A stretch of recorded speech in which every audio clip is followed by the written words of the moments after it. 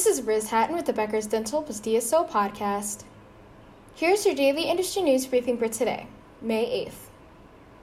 First, dental supply company Schein has acquired Regional Healthcare Group, a medical and dental product distribution company. Regional Healthcare Group serves customers in both private and public sectors in Australia and New Zealand, according to a May 8th news release from Schein.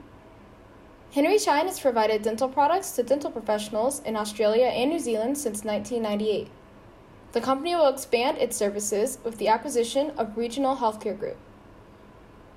Financial terms of the acquisition were not disclosed, the release said. Second, a woman in Texas was arrested for allegedly practicing dentistry without a license, according to a May 5th report by Laredo Morning Times. Laredo police arrested Estela Guzman Hernandez after receiving a report that an individual received a root canal from Ms. Guzman Hernandez in an apartment. When searching the apartment, police found a dentist's bed and chair, dentistry tools and equipment, compressors, an x-ray machine, scheduling journals, and patient files, the report said. Ms. Guzman Hernandez was charged with violating the Texas Dentistry Act and has a bond of $50,000.